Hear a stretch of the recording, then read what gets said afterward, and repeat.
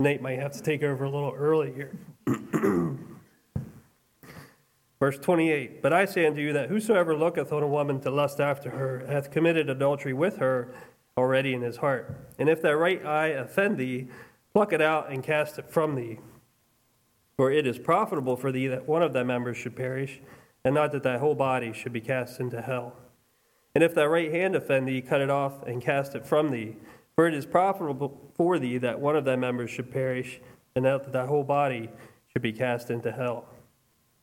It hath been said, whosoever shall put away his wife, let him give her a rating of divorcement. But I say unto you that whosoever shall put away his wife, saving for the cause of adultery, starting over in verse 32, but I say unto you that whosoever shall put away his wife, saving for the cause of fornication, causeth her to commit adultery, and whosoever shall marry her that is divorced, committeth adultery.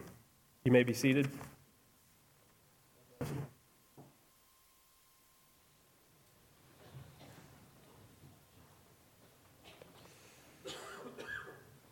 As Glenn indicated, we plan to be continuing the series of sermons on the Sermon on the Mount, the greatest sermon that's ever preached, and looking at the passage that was just read here this morning, Jesus' teaching on adultery and divorce, as well as some related aspects as far as our thought life and so forth, some of the things that we'll be looking at here today. And for an outline for this morning, I've chosen to pick out several phrases from this passage, what we might consider key phrases, and then use those phrases kind of as a springboard to enlarge into portions of that passage. So moving right into the message, the first phrase that we'd like to look at in verse 28, but I say unto you. Words of Jesus. But I say unto you. Now, what is Jesus saying? He's making a contrast from what you have heard, but I say unto you. And what is he saying beyond what is heard? And what Jesus is doing here, he is moving beyond what is seen to heart issues. In the Old Testament, there was a tendency for people to focus on action. The law in the Old Testament really did not focus too much on the heart and on attitudes. It focused more on what people were doing, what they were not doing. But even in the Old Testament, there were indications that actions alone, or focusing alone on actions, was not quite enough. And I've just picked out several verses that illustrate that. Proverbs chapter 16, verse 2 says, all the ways of a man are pure in his own eyes, but the Lord weighs the spirits. In other words, you are able to live in such a way as to be able to defend your actions. And you can claim that what you did was not wrong. There was nothing wrong with what you actually did. But this verse indicates that God looks beyond what we actually do to what's inside of us, to our heart, what's going on within. So even in the Old Testament, there was this indication that focusing on actions was not quite enough. In 1 Samuel chapter 16, verse 7, this was the situation when Samuel was going to look for a king to anoint, and he went to the house of Jesse, was looking at the sons of Jesse, and certainly he thought that the oldest son would be king. God's response to him was, for the Lord does not see as man sees. For man looks at the outward appearance, but the Lord looks at the heart. Again, indicating that focusing on what you see is not always enough, because God sees your heart. He sees if it's corrupt or if it's pure. And then in the New Testament, it becomes increasingly clear that focusing on actions alone is not enough.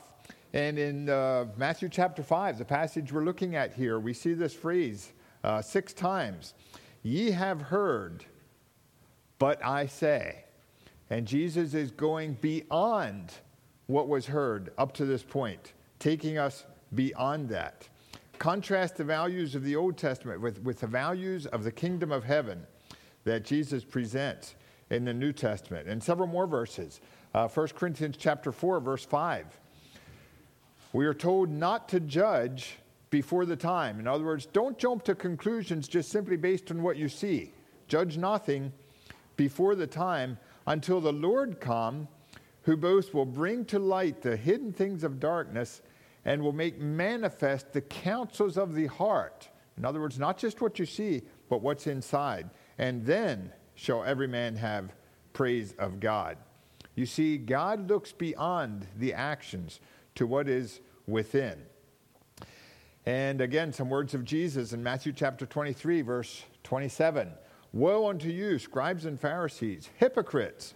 For ye are like unto whited sepulchres, which indeed appear beautiful outward, but are within full of dead men's bones and all uncleanness. So when Jesus uses these words, but I say unto you, what he is doing is carrying us beyond what is easily seen and looking within at the heart, looking at what drives us, looking at our motives, looking at the desires that we are focusing on within. So Jesus is moving beyond what is seen to heart issues. And beyond that, the implication is that if your heart and your mind is corrupt, your life is corrupt. That's what Jesus is saying unto you. But I say unto you that whoever is lusting in his mind, it's the same as he commits adultery. So if your heart and mind is corrupt, your life is corrupt. You see, sometimes we as people are pretty good at putting on a false front. We can have a heart that's full of corruption and still do all the right things on the surface. You can allow your mind to wander anywhere it pleases and still force your body to do what appears right to those who are looking on, to those who are around you. You can appear your best sitting here in a pew on Sunday morning, or teaching a Sunday school class, or even standing in front of the church teaching. But God sees beyond that.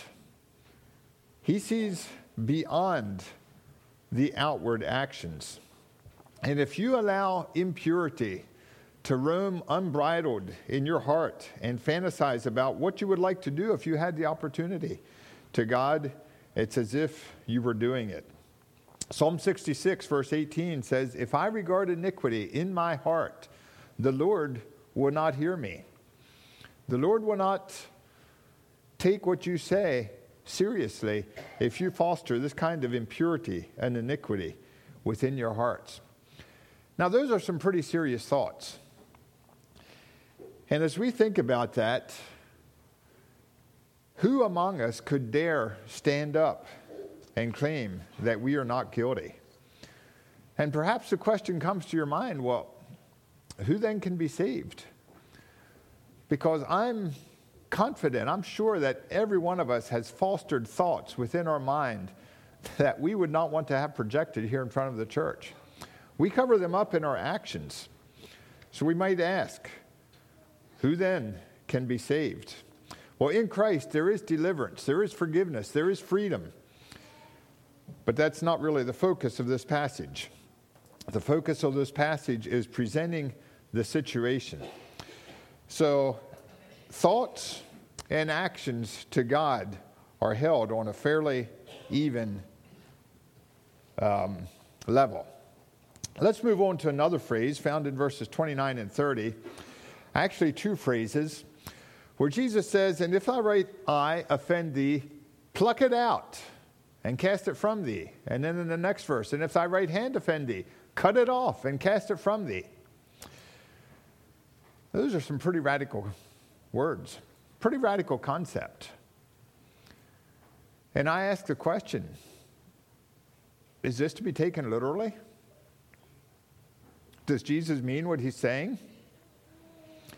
If I would appear here in church next Sunday with my right hand missing, obviously you would wonder what happened. And probably some of you would ask about it. Well, what happened to you?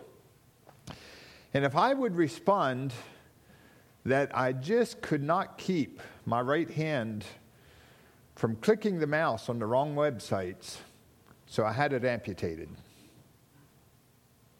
What would you think? What would your response to that be? Well, there would be varied responses.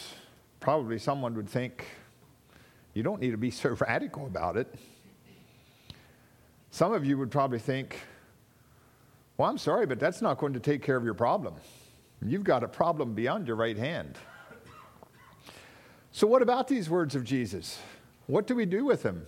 He says, if your eye offends you, pluck it out and get rid of it. If your hand offends you, cut it off and cast it from you. What do we do with such a statement from Jesus? Well, I have several observations on this statement and the drastic measures that are presented in these two verses.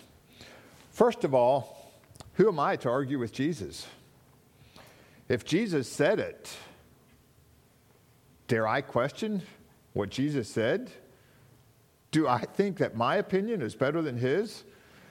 And can we throw it out the window simply because it doesn't make sense to my logical way of thinking? Furthermore, we cannot refute Jesus' logic. Certainly, it is better to be missing an eye or a hand for this tiny, tiny segment of existence on earth that we call time than what it would be to allow our passions to destroy us for the vast expanse and immeasurable realm of eternity. So we cannot argue with his logic. A third observation, if we follow Jesus' teaching in physical matters, why would we not follow his teaching in moral and spiritual issues? In other words, what I'm saying, if we have cancer in some part of our body, if you become aware that you have cancer in some part of your body, and if you have the option of removing that part of your body, removing that tumor, or removing that portion of your body, wherever it is, you really would not think twice about it. If you'd have that option, you would be glad to make that sacrifice. It's a price you would be more than willing to pay. If we cannot remove the section that is affected by cancer, we typically go to some pretty extreme measures, subjecting our body to all kinds of harsh and invasive treatments in order to kill that. If you would have an extremely aggressive invasive cancer in your eye that you know is likely to spread to other parts of your body, I doubt you would hesitate to have that eye removed, because it's a matter of life and death. We recognize that cancer spreads and cancer kills. And we recognize that if we do not get rid of the cancer, it's going to get rid of us. So we willingly make that sacrifice because it is better than the option. We could say that cancer is like a rotten apple. The expression, one rotten apple would destroy the whole bunch, or one rotten apple would destroy the whole basket. And the idea behind that is a rotten apple against another apple, that moisture and that contamination there is going to spread to the apple that's next to it. Well, then that apple becomes rotten. It's going to spread to the apple next to that. And left alone, after a while, the whole bunch will be rotten. Well, not only is cancer like a rotten apple, lust is also like a rotten apple, because lust does not stay in one place. If it's left alone, it will spread until it destroys our lives. So we really have no choice but to cast out that rotten apple and get rid of it, deal with it. If we follow Christ's teaching in physical matters with issues such as cancer, why would we not do it in moral and spiritual matters that are of so much greater significance? Another observation, it may be necessary to take drastic and painful measures. Now, I mentioned that if I would come to church next Sunday with my hand amputated, some of you would probably say, that's not going to take care of your problem. And you're right. It probably will not take care of my problem. It's probably deeper than what lies in my right hand. But the point I'm making is when it pertains to moral issues, and when it pertains to matters of personal purity, we need to be willing to do whatever it takes, regardless of how painful or how drastic it may appear. And dealing with these issues can be downright painful. So what are some of the drastic and painful measures that we may need to take? One is confession. And confession of sin can be extremely painful. It can be embarrassing. It can be humiliating. And generally, we try to avoid it at all costs, just like we would try to avoid an amputation if there's any way we can avoid it. But if this is a step that's necessary to lead us towards deliverance, why would we avoid it? It may be painful, it may be drastic, but it may be necessary. So I'm looking at some of the painful measures that may be necessary. One is confession. Another is prevention. What can I do to allow this rottenness, or what can I do to prevent this rottenness from spreading through my life? Well, we need to do everything that we can to avoid temptation. That may be, we may need to prevent some things from happening. And I think we are very well aware of the necessity of having filters and accountability programs on our electronic devices.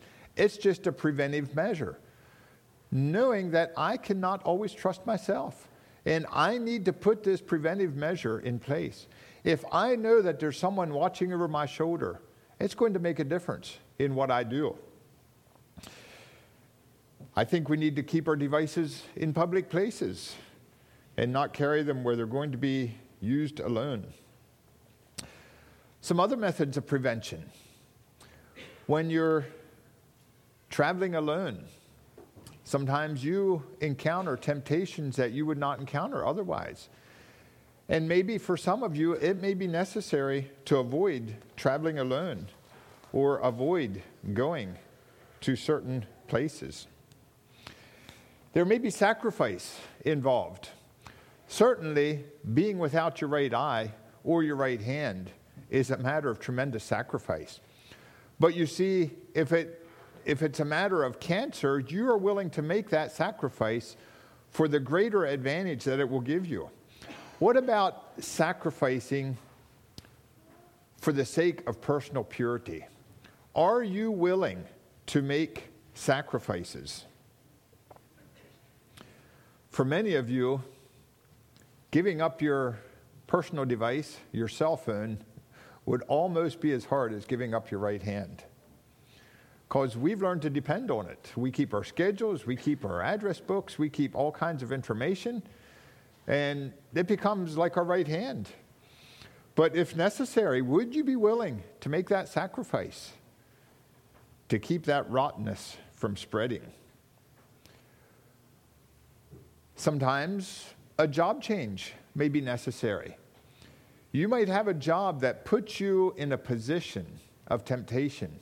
You may have a job that puts you in company that tends to lead you downward. And if you are in a situation that you recognize is not good for your spiritual health, are you willing to make that sacrifice, to make that change? Are you willing to sacrifice your salary and take a cut if necessary? In reality, this temporary sacrifice may really be a small price to pay in the long run. I'd like you to think about what the rotten apple may be in your life. What is this rottenness that needs to be cast out, that needs to be gotten rid of? Jesus gave this teaching of cutting off that which offends in relation to lust and moral purity. And that's our primary focus here this morning. But it applies to other aspects of our lives as well. And I think we do well to perhaps broaden our perspective here a little bit this morning.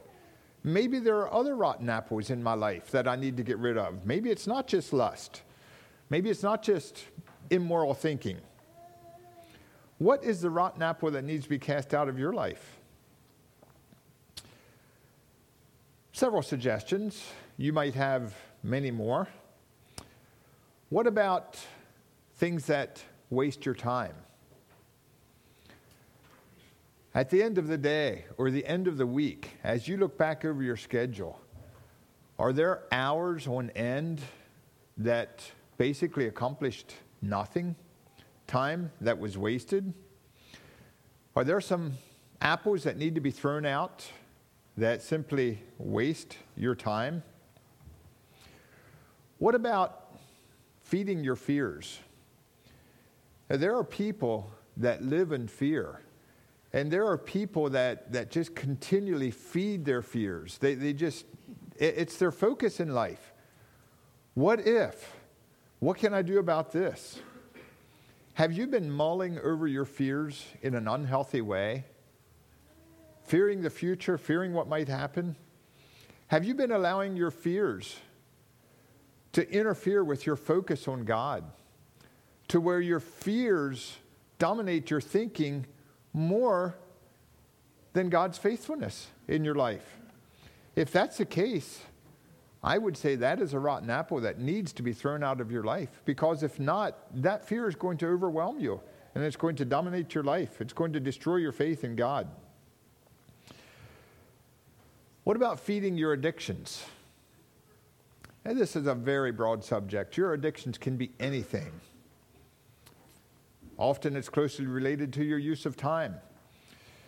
Are there things in your life that are dominating your use of time and that are destroying your focus on God, detracting you from what God wants you to do and what God wants you to be?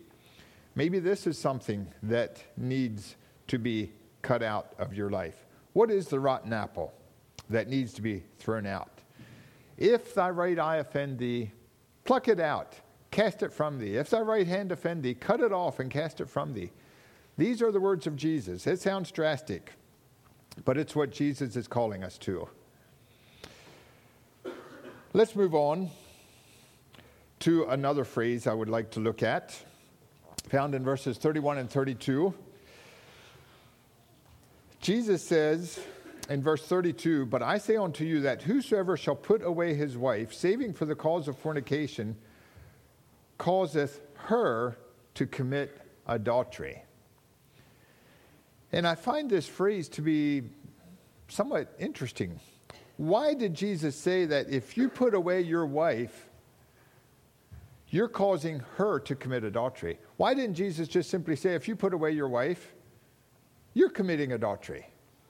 Does this mean that the man is really not responsible? That the man is free? And it's the woman that faces the responsibility here? Well, first of all, he did address the men as well. He did say, he goes on to say, whoever shall marry her that is divorced committeth adultery. In Luke 16, he says, whosoever putteth away his wife and marrieth another committeth adultery. So the man is responsible, but why does he say, whosoever shall put away his wife causeth her to commit adultery? Now remember that in the Sermon on the Mount, Jesus' focus is to carry us beyond what we have been thinking up to that point. So many times he says, ye have heard that it has been said, but I say unto you, I want to carry your thinking beyond what you have heard before. And I think that's what Jesus is doing here. Yeah, you know that if you divorce your wife and marry another woman, you're committing adultery. But I want you to think beyond that. I want you to think about what you're doing to her. You are also causing her to commit adultery. You are also responsible for putting her in a position where she is vulnerable. And you're responsible. He is not saying like people may have thought, that when I divorce my wife, from that point on, she's on her own. I have no responsibility. I have no accountability for her. I can go my way and forget about her. Jesus says that's not the case. He says, I want you to understand that if you divorce your wife, you are placing her in a vulnerable situation. And if she ends up marrying someone else and living in adultery, you share the responsibility for her relationship. So, in answer to our question, is the man not guilty? Jesus is giving a very clear answer. He is responsible not only for himself, but also for his wife and what happens to her. You see, divorce is merely a condition that is granted and acknowledged by civil authority. Divorce is only on the level of civil authority. It has absolutely nothing to do with our status in the eyes of God. It does not change our status. Although men may try, they cannot put us under that which God hath joined together. So even though a marriage is annulled in the eyes of the government, it is not annulled in the eyes of God as long as the partners are living. As long as your former spouse is alive and her former spouse is alive, you're responsible materially and spiritually. Now, I think it's always good for us to make these teachings of Jesus as practical as possible. And sometimes to make them practical, we need to get a little bit personal. Sometimes it may get a bit painful. So I'm going to ask the question, or I'd like you to ask yourself the question, have I abandoned my spouse? Have I abandoned my spouse?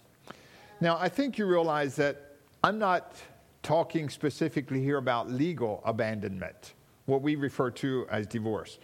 For the most part, in our circles, we recognize the seriousness of divorce and we avoid that. We do not consider that an option. So I'm not focusing here necessarily on legal abandonment, nor is my focus primarily on financial abandonment.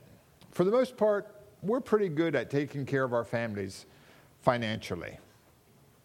In fact, maybe we're a little too good at it.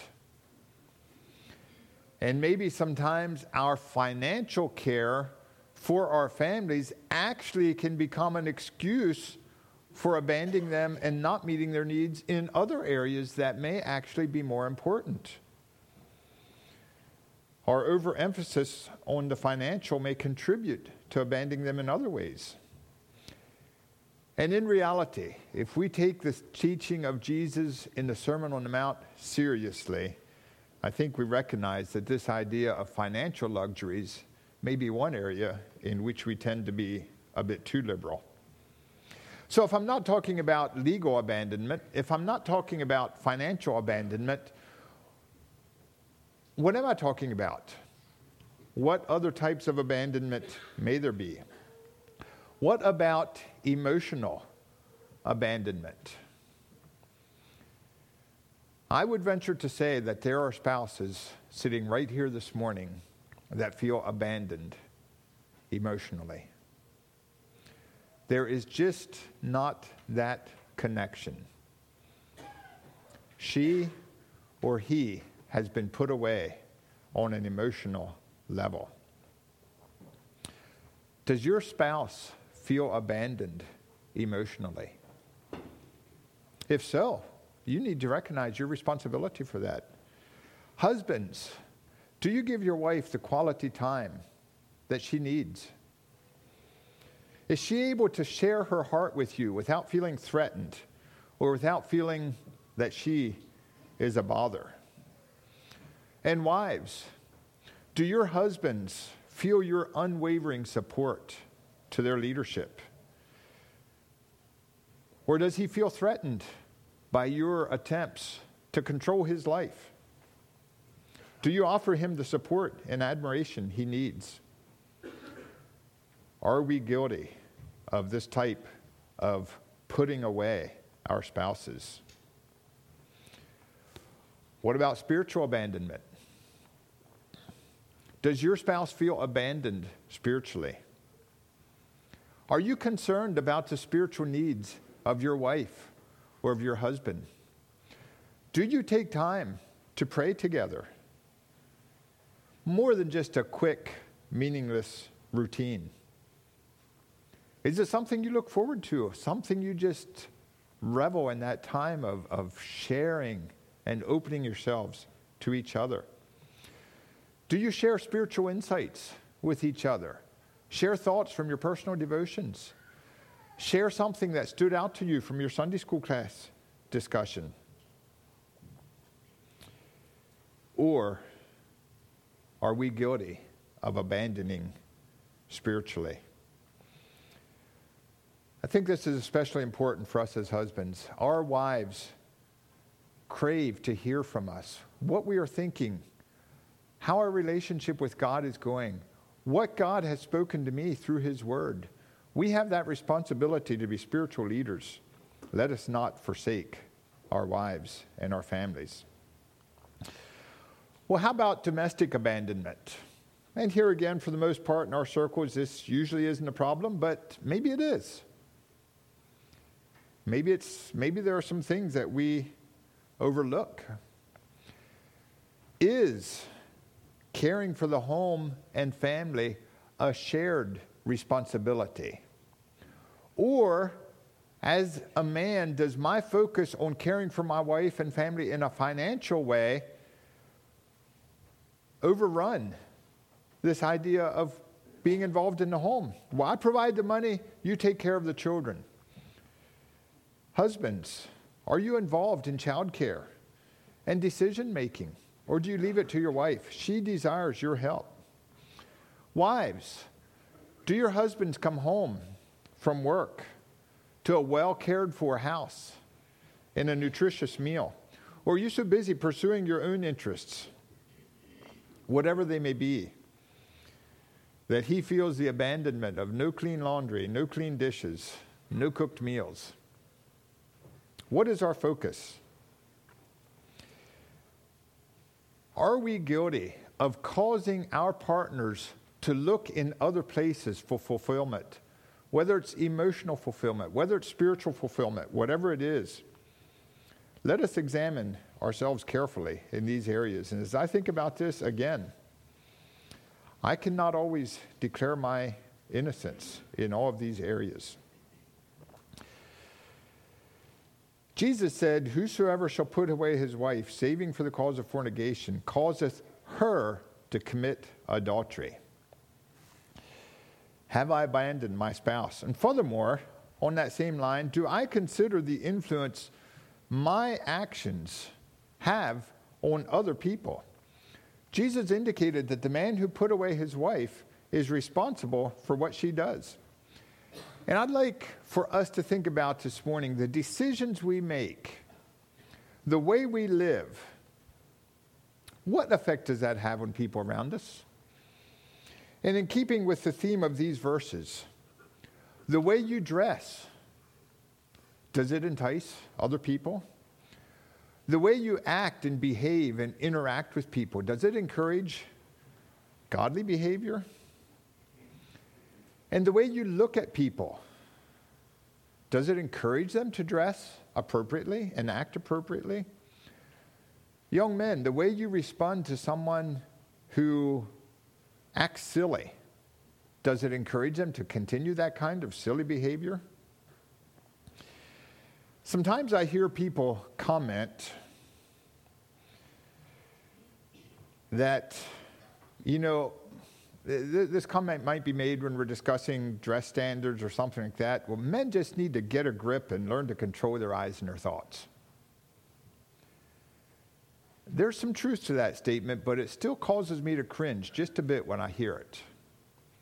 It is true. Men are responsible for themselves. They need to take responsibility for their actions. But at the same time, for a woman or for anyone to be irresponsible in how they portray themselves and how they act and appear, and then just say it's everyone else's problem, is irresponsible. I'd like to turn to Galatians chapter 6. If you could turn to this passage. Galatians chapter 6 is a fairly familiar passage. And there are verses in this passage that we hear quoted pretty often. They're not always quoted within context. For example, verse 2 says, "Bear ye one another's burdens." And that is a verse that we might hear or see as a motto or as a theme verse for a brotherly sharing program, brotherhood sharing plan. And that's good, but I'd like to think about the context of this passage. Verse 1 says, if a man is overtaken in a fault, if a man is struggling with sin, I want you to do what you can to help that man. The context of this whole passage is people who are struggling in sin. Verses 7 and 8 talk about sowing to the flesh and reaping in the flesh. It's people who are struggling in sin. The contrast of that in the following verse is sowing to the Spirit and reaping life. Verse 9 talks about not being weary in well-doing, doing what is right. So the whole context of this passage is helping people to do what is right. There are two verses that I'd like to point out. Verse 2 says, "Bear ye one another's burdens." Verse 5 says, "For every man shall bear his own burden." Now, I've already looked at these verses and thought, I don't really get it. These verses seem to contradict each other. They don't seem to mesh. Bear everyone else's burdens, but everyone's supposed to bear their own burdens. But I really do think they mesh well. Verse 2 says, "Bear ye one another's burdens." What this verse says, you are responsible for what you influence other people to do. You're supposed to bear the burden of helping your brother do what is right. Verse 1 says, "If a man be overtaken in a fault, you which are spiritual, restore such a one. Bear ye one another's burdens. Help your brother do what is right." You are responsible for doing everything that you can to help your brother make the right decisions. Verse 5, "Every man shall bear his own burden."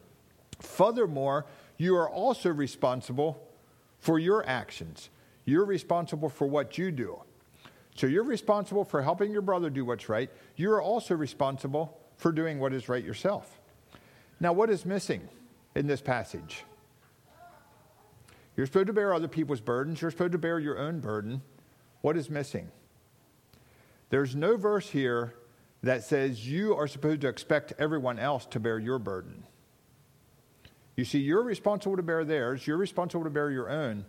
But we are not to expect everyone else to bear our burden. In other words, you cannot place the blame on someone else for what you do. You can place the blame on yourself for influencing someone else. But when it comes to you, you are responsible for yourself. You are responsible for your influence on others. But you cannot blame others for the decisions that you make. You see the accountability that is portrayed here that meshes with the teaching of Jesus in Matthew chapter 6. Let us not be guilty of causing someone else to stumble by our actions. Let us consider the influence we have on others. There's another phrase in verse 32. The last two words, "Whosoever shall marry her that is divorced committeth adultery." I want to focus for a little bit on this word, committeth. Committeth adultery. Now I'm going to put in a little bit of a plug here for the King James Version. There are some people who struggle with the language used in the King James Bible. And it's obvious. There are terms used in the King James Bible that we do not commonly use today. That's obvious. But there's also a beauty and a depth of meaning in some of these words that is lost in a lot of translations. So while I see value in using multiple translations for study and to compare translations and to broaden our understanding, I also encourage you not to disregard the King James Version, especially for public reading. So I might be pointing out some of those advantages in further sermons as we go through this. But this morning I want to think especially for this one aspect, and that's the ETH ending that we see on this word, committeth. He that is divorced committeth adultery. I understand this suffix as used in the King James Version indicates present continuing action. Something that is happening presently and continues to happen. I'd like you to remember that. Whenever you read a word that ends in ETH, think present continuous action. So it's not something that just took place in the past, nor is it something that happens currently one time and is over with. But it is something that is present and continues to take place. I'll give you several examples. If we go back to verse 28, Jesus said, "But I say that whosoever looketh on a woman to lust after her." There we have that ending, looketh on a woman. Now, Jesus does not say that whoever saw a woman hath committed adultery with her. He doesn't say whoever took a glance at a woman, but whoever looketh upon a woman. So what he is saying, whoever continually, intentionally gazes upon a woman. And the King James Version very efficiently expresses that with one word, looketh, that intentional continuing to gaze upon. Another example of this ending, in John 3, verses 16 and 17. Whosoever believeth in him should not perish, but have everlasting life. And I think this is a verse that should be understood by those people who teach the once saved, always saved idea. They say, all you need to do is believe on Jesus and make a commitment, and that takes care of you for life. This verse says, whoever believes continuously, whoever presently and continuously believes on Jesus is a person that has everlasting life. Verse 36, he that believeth presently, continuously on the Son hath everlasting life. And he that believeth not, he that does not continue presently to believe shall not see life. I think that's about as clear as it can get if you understand the concept. So what is the significance of that as we look back at verse 32 here? Whosoever shall marry her that is divorced committeth adultery. Now obviously, teaching on divorce and remarriage is something that many people have questioned and discussed as it's presented in the New Testament. And if you want to believe a certain way, you probably won't have to look far to find someone who will teach what you want to believe.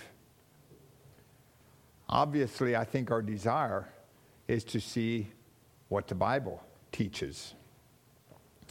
One teaching that is commonly heard as it pertains to divorce and remarriage is that if you are remarried, if you find yourself in that position, all you need to do is acknowledge that you made a mistake, confess it as sin, God will forgive you, and that takes care of it.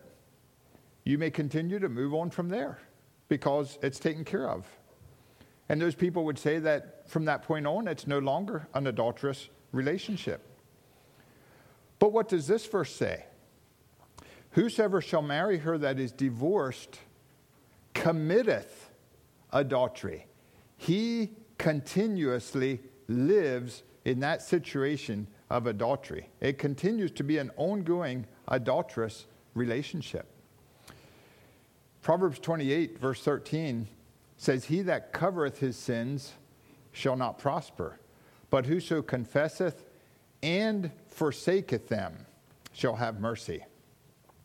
My understanding of the teaching of Jesus is that for a person who is living in this type of relationship, a person who is married to someone whose former spouse is still living, there's only one option. As long as you're living with that one person, or with that person, you're presently continuing to live in adultery, and the only option is to forsake that relationship. Now, just for what it's worth, I compared 29 different translations in looking at this verse. And out of those 29, only 4, apart from the King James Version, used this word committeth. Most of them used the word commits, which indicates a present status, but it fails to emphasize that ongoing aspect of the adultery that is taking place. So the teaching is just a little bit weaker. And the worst translation I read said, whoever marries a woman divorced in this way makes himself look as though he has committed adultery. That sounds pretty watered down to me. You know, something that happened in the past. Makes himself look as though he has committed. But the idea here is that it is a continuing relationship. Well, we've been talking this morning about lust. We've been talking about heart issues, not just a matter of what people do, but what goes on within. We've been talking about getting rid of the rotten apples in our lives, the areas of sin that need to be dealt with, the things that lead us into temptation. We've been talking about our responsibility for the actions of others. I want to conclude with a tale of 2 relationships. And I'm using that wording not to say these accounts are not true. They are true accounts. But a tale of 2 relationships. And these 2 relationships I'd like to focus on this morning have quite a few similarities. Both relationships involve a woman and a man. And both of these relationships involve a woman who was doing everything she could to seduce the man. I thought about naming this point a tale of 2 rotten apples. And if you want to refer to it that way, you may. Neither one is a pleasant story, but they both have lessons for us to learn. Neither one of these relationships really involve love.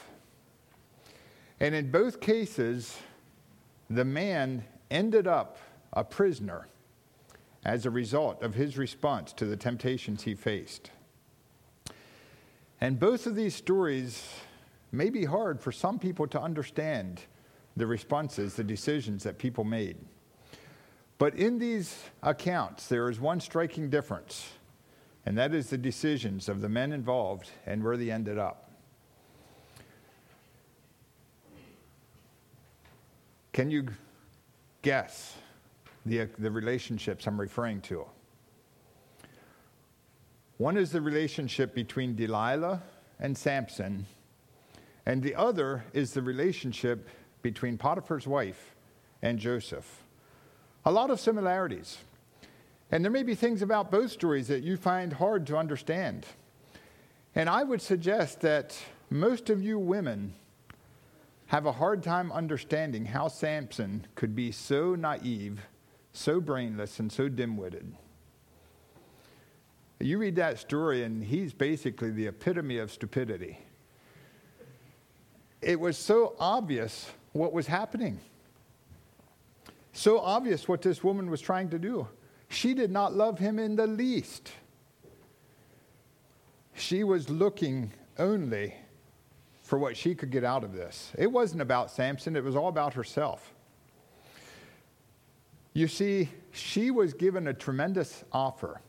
The lords of the Philistines came to her, and I don't know how many lords there were, but they told her, if you can find the secret to Samson's strength, every one of us will pay you 1,100 pieces of silver. Were there 5 lords? 5,500 pieces of silver. To put that in perspective, Joseph was sold for 20 pieces of silver, and Jesus was sold for 30 pieces of silver. These lords said, every one of us will give you 1,100 pieces of silver. Was there love in this story? Not at all. So I picture Delilah flaunting herself before Samson, just trying to get him on the hook. He wanted more. And when she had him on the hook, she would say, you want me? Here's the price. Tell me your secret. And every time he told her how he could be defeated, she tried it. He knew what she was doing. It was so obvious. The Philistines were there waiting for him every time. He knew that if he told his secret, he was bound to be defeated. But he continued to keep company with this rotten apple of a woman. And that rottenness just took him to places he did not want to go. That rottenness was spreading through his body, and it was killing him. It cost him dearly. It cost his vision. It cost his freedom. Eventually, it cost his life. And if you keep company with this kind of rottenness, the same thing is going to happen to you. It will cost you no less. And then there was Potiphar's wife and Joseph. Now, if it is hard for a woman to understand how Samson could be so naive and so foolish, perhaps it is just as hard for a man to understand how Joseph could be so resistant. In the situation he was, most of you men would understand how great of a temptation it would be to be far from home, far from family, far from any accountability, in the presence of a woman who is daily throwing herself upon you. Well, Joseph recognized that there was no way he could resist this without getting out of there. He recognized that the rottenness of that apple was going to spread to his body unless he cut himself off. He fled. He realized what was offending him, and he cast it off, cut it out, and cast it from him. Well, that decision cost Joseph dearly, too. It was a tremendous sacrifice on his part. When you lose your eye or you lose your hand, it's a sacrifice. For Joseph, it was a sacrifice. It cost him his job. It cost him his reputation. It cost him his freedom. He spent years in prison. And I'm sure as he was in prison, he had plenty of time to evaluate the decisions he made and the consequences of those decisions. But I believe they were years that were spent without regret, because he continued to live a faithful life. He continued to do what is right. Well, you know the end of the story. Joseph's sacrifice cost him a lot, but in the end, the sacrifice was worth it. It doesn't matter how much you need to sacrifice to do what is right. In the end, if you make the right choices, it will be worth it all. Young women, take a lesson from Delilah and Potiphar's wife. If you portray yourself as a rotten apple and try to throw yourself at a man in inappropriate ways, he has two options. He's going to have to get out of there as fast as he can, or he will give in. And either way, you lose. Neither option is a win for you. If you encourage godly behavior, you can both be winners. Young men, take a lesson. If you're not a Joseph, if you're not willing to sacrifice and cast out that which offends you, you will become a Samson. You cannot keep company with rottenness without it affecting your life. The price of permitting rottenness is simply too high. I'm going to close with 2 verses from Galatians chapter 6. And perhaps you will understand these verses in a little different light this morning as we consider them in the context of this passage of doing what is right and helping others to do what is right. Young men, young women, older men, older women, let us not be weary in well-doing, in doing what is right, regardless of the sacrifice you make today. For in due season we shall reap if we faint not. The truth is, if we faint, we will also reap. As we have therefore opportunity, let us do good unto all men, especially unto them who are of the household of faith. I invite you to kneel with us for prayer.